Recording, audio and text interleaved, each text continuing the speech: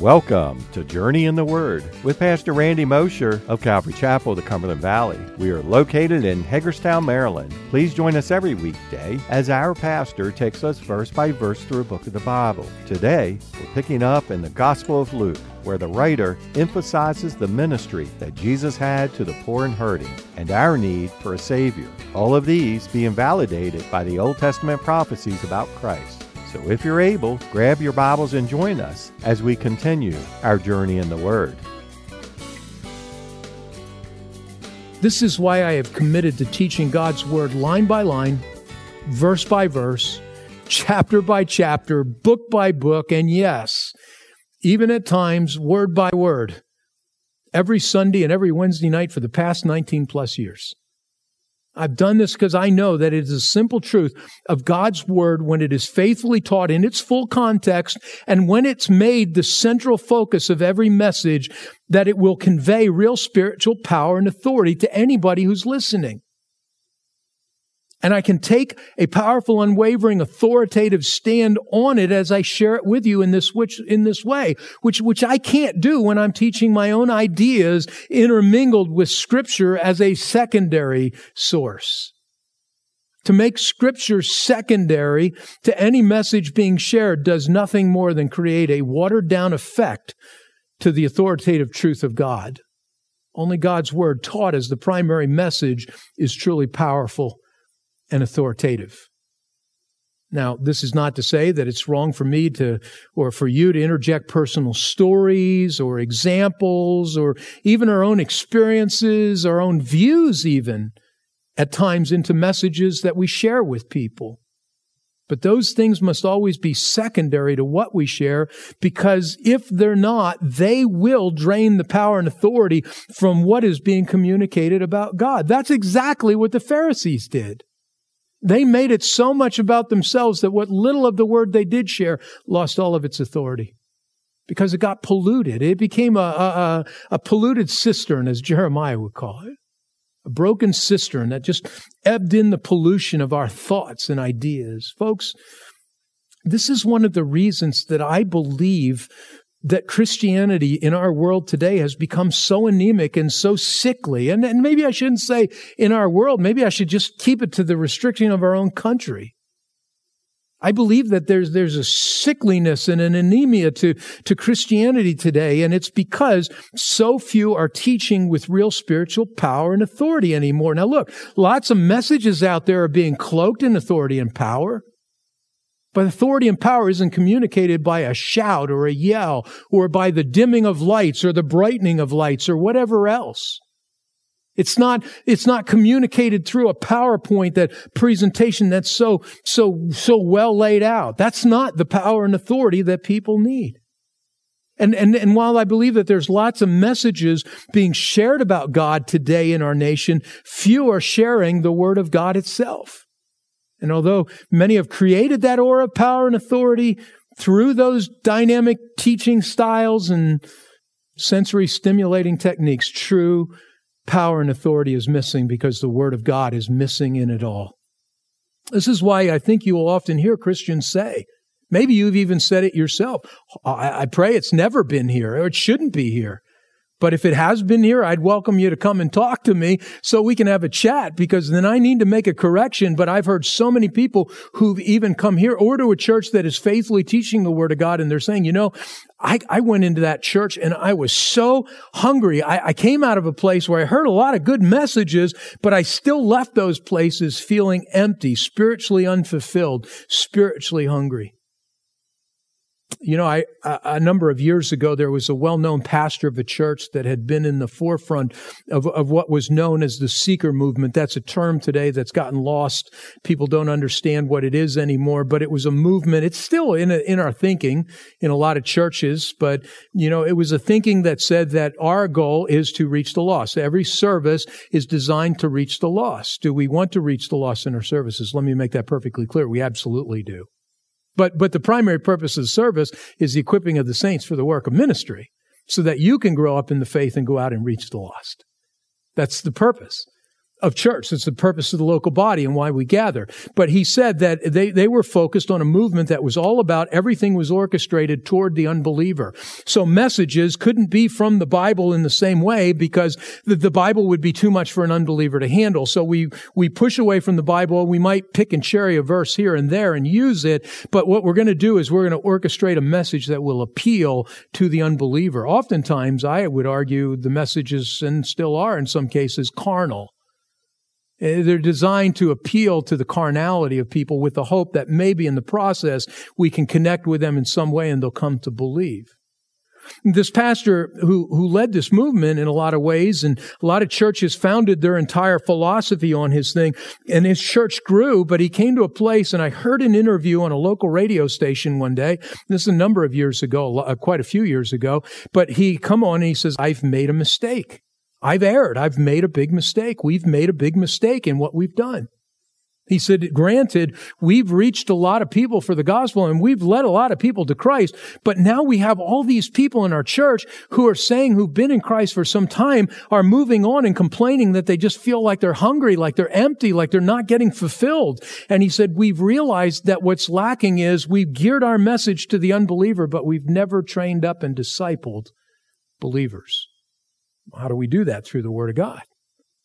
And so he said, we kept hearing Christians say how much they love the atmosphere of the church and how we touch them in leading them to Christ. But now that they've been in Christ for a while, how they feel like they're leaving our services empty and hungry, unfulfilled spiritually. And we concluded that while we were doing everything right in presenting the gospel to them and getting them plugged into activities of all sorts at the church, we were doing lots of things wrong in discipling them in God's words. You see, this pastor recognized the reality that any presentation that lacks the fullness and the full focus of God's words as its centerpiece, not just taught in snippets and in bites, not just taught as supporting information, but taught in its glorious and powerful and authoritative fullness, will always leave people unfulfilled.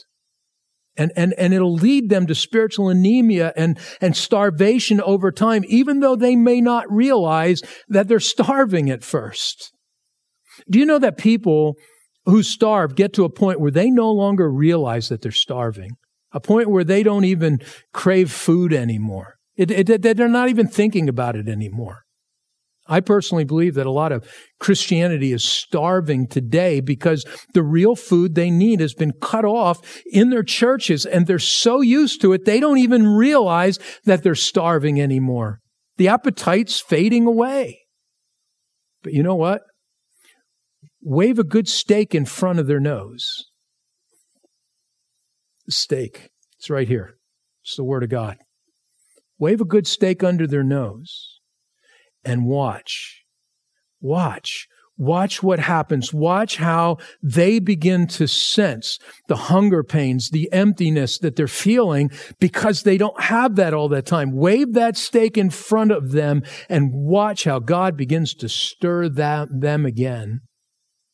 I hope that for some of you who are new to listening to our broadcasts, or maybe you're new to Calvary Chapel, Cumberland Valley, or those of you who've been listening and watching online, that you're finding that I'm waving a steak under your nose each and every week, and that it's awakening your hunger in you for these spiritual things that's been created by a lack of true spiritual nutrition over the years.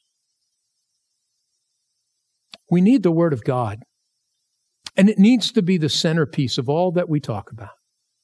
Everything else is fine. It's secondary. What we need is the Word of God primarily focused, because that's where real power and authority is found. And in addition to God's Word being the central focus of any message, only a life lived in alignment with what is being shared will result in that message having true spiritual power and authority. Let me say that to you again. Only a life lived in alignment with what is being shared will result in that message having true spiritual power and authority. The religious leadership of Israel, though they could teach it at times, and they would teach it at times, teaching the Word of God at times, they also didn't live it, though. When they were teaching, they still weren't living. As a result, there was power and authority missing in what they were sharing. And even though the people didn't realize why, they clearly recognized that there was something different when Jesus, the Word of God in the flesh, appeared before them and began to share the Word with them and lived it before them. There was an authority behind it all, which they'd not seen before. Now look, none of us, as I said earlier, none of us are Jesus. None of us are God in the flesh. So I'm not suggesting that you and I need to live perfect lives in order for us to be able to share with people in a powerful and authoritative way, but there must be congruency. There needs to be a pattern of alignment of living what it is that we're sharing and teaching with people. They need to be able to see that in our own lives personally. There is an authority when our lives testify that we believe the Word of God that we're sharing with people. I have to tell you, it's one of the hardest things for me. And please don't think this is just a message about pastors. This is about you sharing the Word of God with people that you come in contact with, ministering to people, sharing even the Word of God with unbelievers. And by the way, just to make a comment to something I said earlier, look, I am not a fan of dumbing down a message in order to reach the lost. I'm not a fan, nor do I believe we should compromise by somehow appealing to the carnality of man in order to get carnal man to look at spiritual things. The best hope we can give to people is to take the Word of God and to present it to them, to show them what God says about salvation, what God says about man's sinful condition, by showing the hope that Jesus gives in Himself as written in the Scriptures. And yeah, share your personal testimony with them, but let your testimony be secondary to the truths of Scripture and to let it align with that. But people also need to see your life aligned with what it is that you're professing. It's hard to witness to somebody and say, I'm a Christian, but yet your life doesn't line up with what it is that Christianity is declared to be in the Scriptures, you see. It's one of the hardest things, and I was just getting ready to head there, but it's one of the hardest things for me as a pastor. And yet it's one of the things that's brought so much change to my life is that I know that when I stand up here week after week before you and I share the Word of God, I'm being challenged by the Lord continually. Are you doing this? Are you living this? Are you walking in conformity to this? And sadly, I have to look at you and say, there are just times when I look at this and say, no, Lord, I'm not. And I know that if I were to continue to move that direction, not being in conformity to what it is I'm teaching, my teaching would be shallow and empty, and it would lack the real power and authority. So my heart then is, Lord, you need to bring me into alignment. I want to be in alignment. I want to live what it is that I'm preaching. You know, you parents understand this, although sometimes we don't like it. You know, we'd rather have our kids do what we say and not what we do. But the truth is, we know the greatest impact we have on our children is to also ask them to do what we're doing. That we're living by example for them. That communicates something. And when it comes to the spiritual, it communicates true power and authority. Well, that's what the people were seeing in Jesus as He taught them. And they were seeing something in Him and in His teaching that they had not seen before, an authority which they were unfamiliar with as He opened up the Word of God to them and lived it before them. And in the process, He was awakening a hunger in them that had been dormant as a result of their spiritually starved lives. Spiritual starvation that had gone on for far too long. The scribes, the Pharisees, the Sadducees, while presenting an outward appearance of authority in their teachings, had created a climate of spiritual starvation by reducing their teachings to the traditions of men, the ideas of men, and their own failure to live God's Word as an example to the people. But Jesus, man, He was waving a spiritual stake right underneath their noses as He taught them with a power and authority that could only come from God's Word being central and taught in its fullness as demonstrated in His own life as He lived it before them. And it was stirring them in seeing something different. I kept using that steak analogy this morning outside. This is probably a bad weekend to do that on Labor Day weekend when everybody's really grilling. And I could see the crowd out there was starting to lick their chops. You know what? That's exactly what should happen when we're sharing God's Word with people. that it would cause them to lick their chops. And that happens when we're sharing the word in its primacy as the focal point, and then we're living our lives congruent with what it is we're sharing. Verse 33 goes on. It tells us, now in the synagogue there was a man who had a spirit of an unclean demon. Luke now tells us that as Jesus entered the synagogue, he encounters a man who had a spirit of an unclean demon, which literally means this man was demon-possessed. It's interesting to note that in describing the situation, Luke actually uses language that Paul uses in 1 Corinthians chapter 1 and verse 30 that describes us as Christians being in Christ.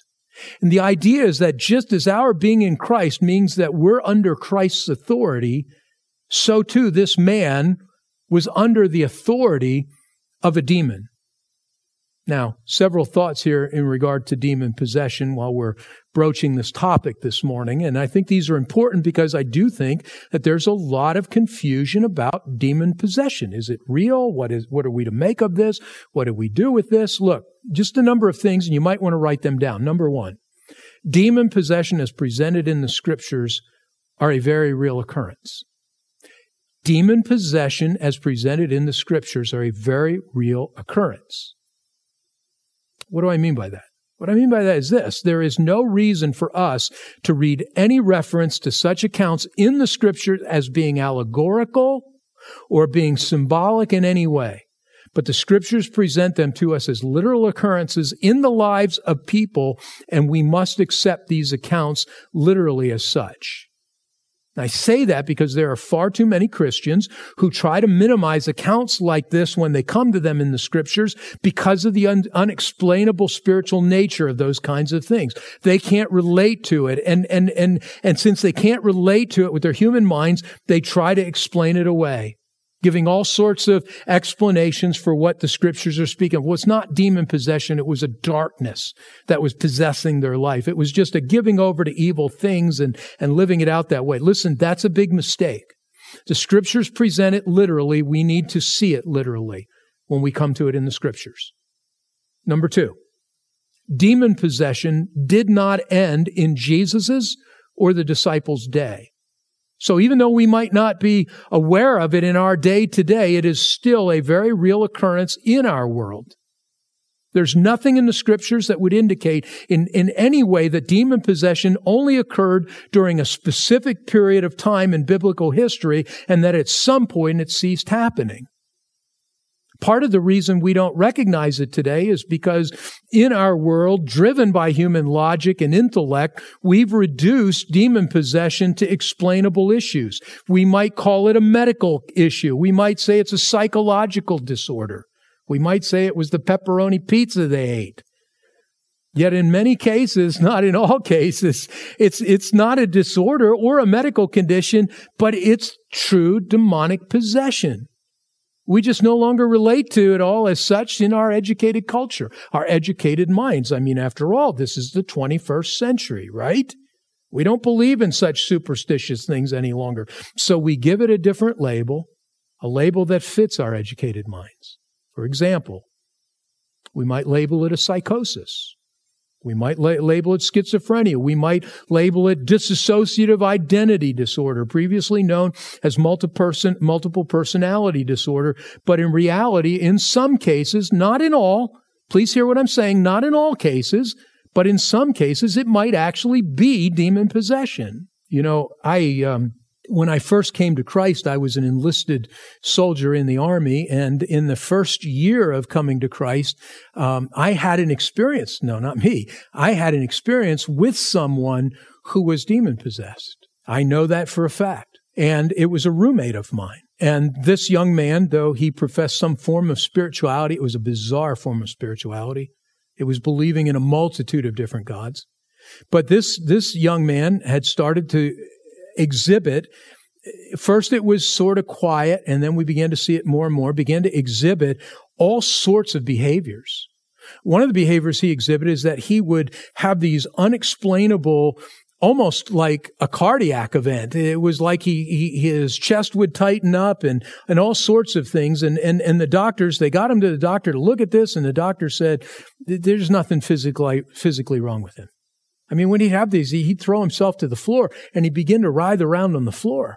And the doctor said, it's all psychological. It's anxiety. It's this, it's that. He gave it a whole bunch of different names and everything else. But there was a sense, even as a young Christian, there was something far more to this because of some of the behaviors that went with it. The guttural language that he would break out with when these episodes were occurring. The cursing, the swearing, the taking the Lord's name in vain. A God he didn't even believe in. All sorts of things. Well, I was hanging out with another group of guys in the barracks who were Christians, and one of the guys and I had come back from a weekend away. It was a Christian retreat, and we were talking about my roommate and talking about this situation. He shared with me, he said, I've come to the conclusion. He said, I believe your roommate's possessed. And I said, I've been thinking the same thing. How do we determine this? How would we know? And we both came to a conclusion. We pulled back into the parking lot after that weekend. It was Sunday night. And I saw my roommate's car on the parking lot. Now, he tended to go nowhere except the mess hall in the room, other than when he was working on a Sunday. During the week, he was out at the bars. And I said, you know what? Let's do something. I'm going to go up to the room. It was about 6:45. I said, I'm going to go up to the room. You stay here in the car. And I said, when I go into the room, if he's there, I won't come back out. But if he's not there, I'll come back out and let you know. But assuming I don't come back out, at 7 o'clock, precisely at 7 o'clock, I want you to begin to pray for the Lord to reveal to us if this is demonic possession. And so I went into the room, and there was my roommate. He's in his bed, and he's sleeping. I mean, he's sounder. So he has no idea of what we just talked about. Of course, he wasn't there anyways, but he would have had no way of knowing what it is we had decided to do. And so I just quietly went to my bed, and I sat down across from his, and I watched.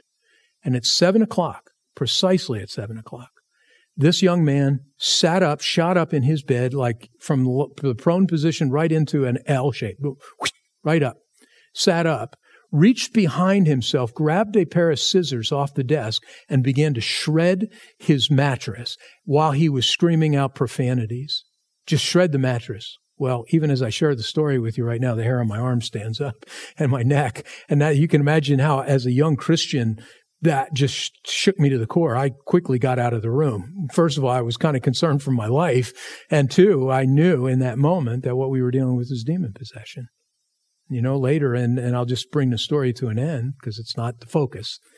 But, we did pray. He got to a place along the way where we were able to pray with him, a group of us, and we laid hands on him and we prayed for him. And through Christ's authority, we called this thing. I had the Lord just to deliver this guy. Asked the Lord and begged him to do that, and the Lord did. And that young man professed Christ after that, and his life changed dramatically. So is it real? Well, I'm going to tell you, I've seen cases of it. I know it is. And yet doctors, people would look and say, oh, it was all just psychological illness. Sometimes it is, and sometimes it's not. We have no reason to believe that it ended with a certain period of history. Third, demon possession only affects the unsaved, not the believer. Let me make this perfectly clear. If you are a believer in Jesus Christ, you have professed Christ, you have placed your faith in Him, and you are a believer in Christ. You are a Christian. You cannot be possessed. You cannot be possessed. The teachings by some in Christianity that convey the idea that the sins in a believer's life can indicate demon possession is both unscriptural, and it negates the believer's responsibility for his or her own sin. Even though Scripture does not address this topic directly, Scripture is still very clear about it all. First of all, demon possession involves a demon having direct and complete authority over a person by taking up residence in them. Yet we also know from Scripture that the Holy Spirit is the one who takes up physical residence in the believer. Jesus himself tells us this in John 14, verses 15 through 17, John 14, beginning in verse 15, Jesus said, "If you love me, keep my commandments, and I will pray the Father, and he will give you another helper, that he may abide with you forever, the Spirit of truth, whom the world cannot receive, because it neither sees him nor knows him, but you know him, for he dwells with you and will be in you." Jesus' Spirit's in you as a believer. In 1 Corinthians chapter 3 and verse 16, the Apostle Paul makes it perfectly clear because he says in 1 Corinthians 3:16, do you not know that you are the temple of God and that the Spirit of God dwells in you? That word dwells means tabernacles. In other words, he makes his home in you. In fact, Scripture tells us that if we don't have the Spirit dwelling in us, we are really not Christ. We're really not Christians. Romans chapter 8 and verse 9. Romans 8 and verse 9, but you are not in the flesh, but in the Spirit, if indeed the Spirit of God dwells in you. Now, if anyone does not have the Spirit of Christ, he is not his. Thank you for joining us for another episode of Journey in the Word, a verse-by-verse teaching ministry of Calvary Chapel of the Cumberland Valley. If you would like to listen to more teachings or find out more information about us, go to www.journeyintheword.org. That's www.journeyintheword.org. Thanks again for listening. We hope you'll tune in for our next episode as we continue our Journey in the Word.